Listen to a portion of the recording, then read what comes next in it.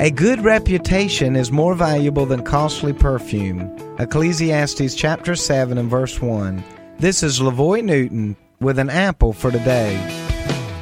A good reputation happens over time and is based on consistency. I challenge you to seek to build a good reputation.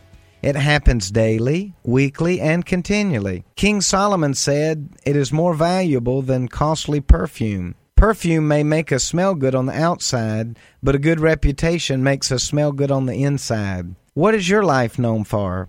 Seek today to establish things in your life that will speak well of you in days, weeks, and years to come. Let me pray for you today.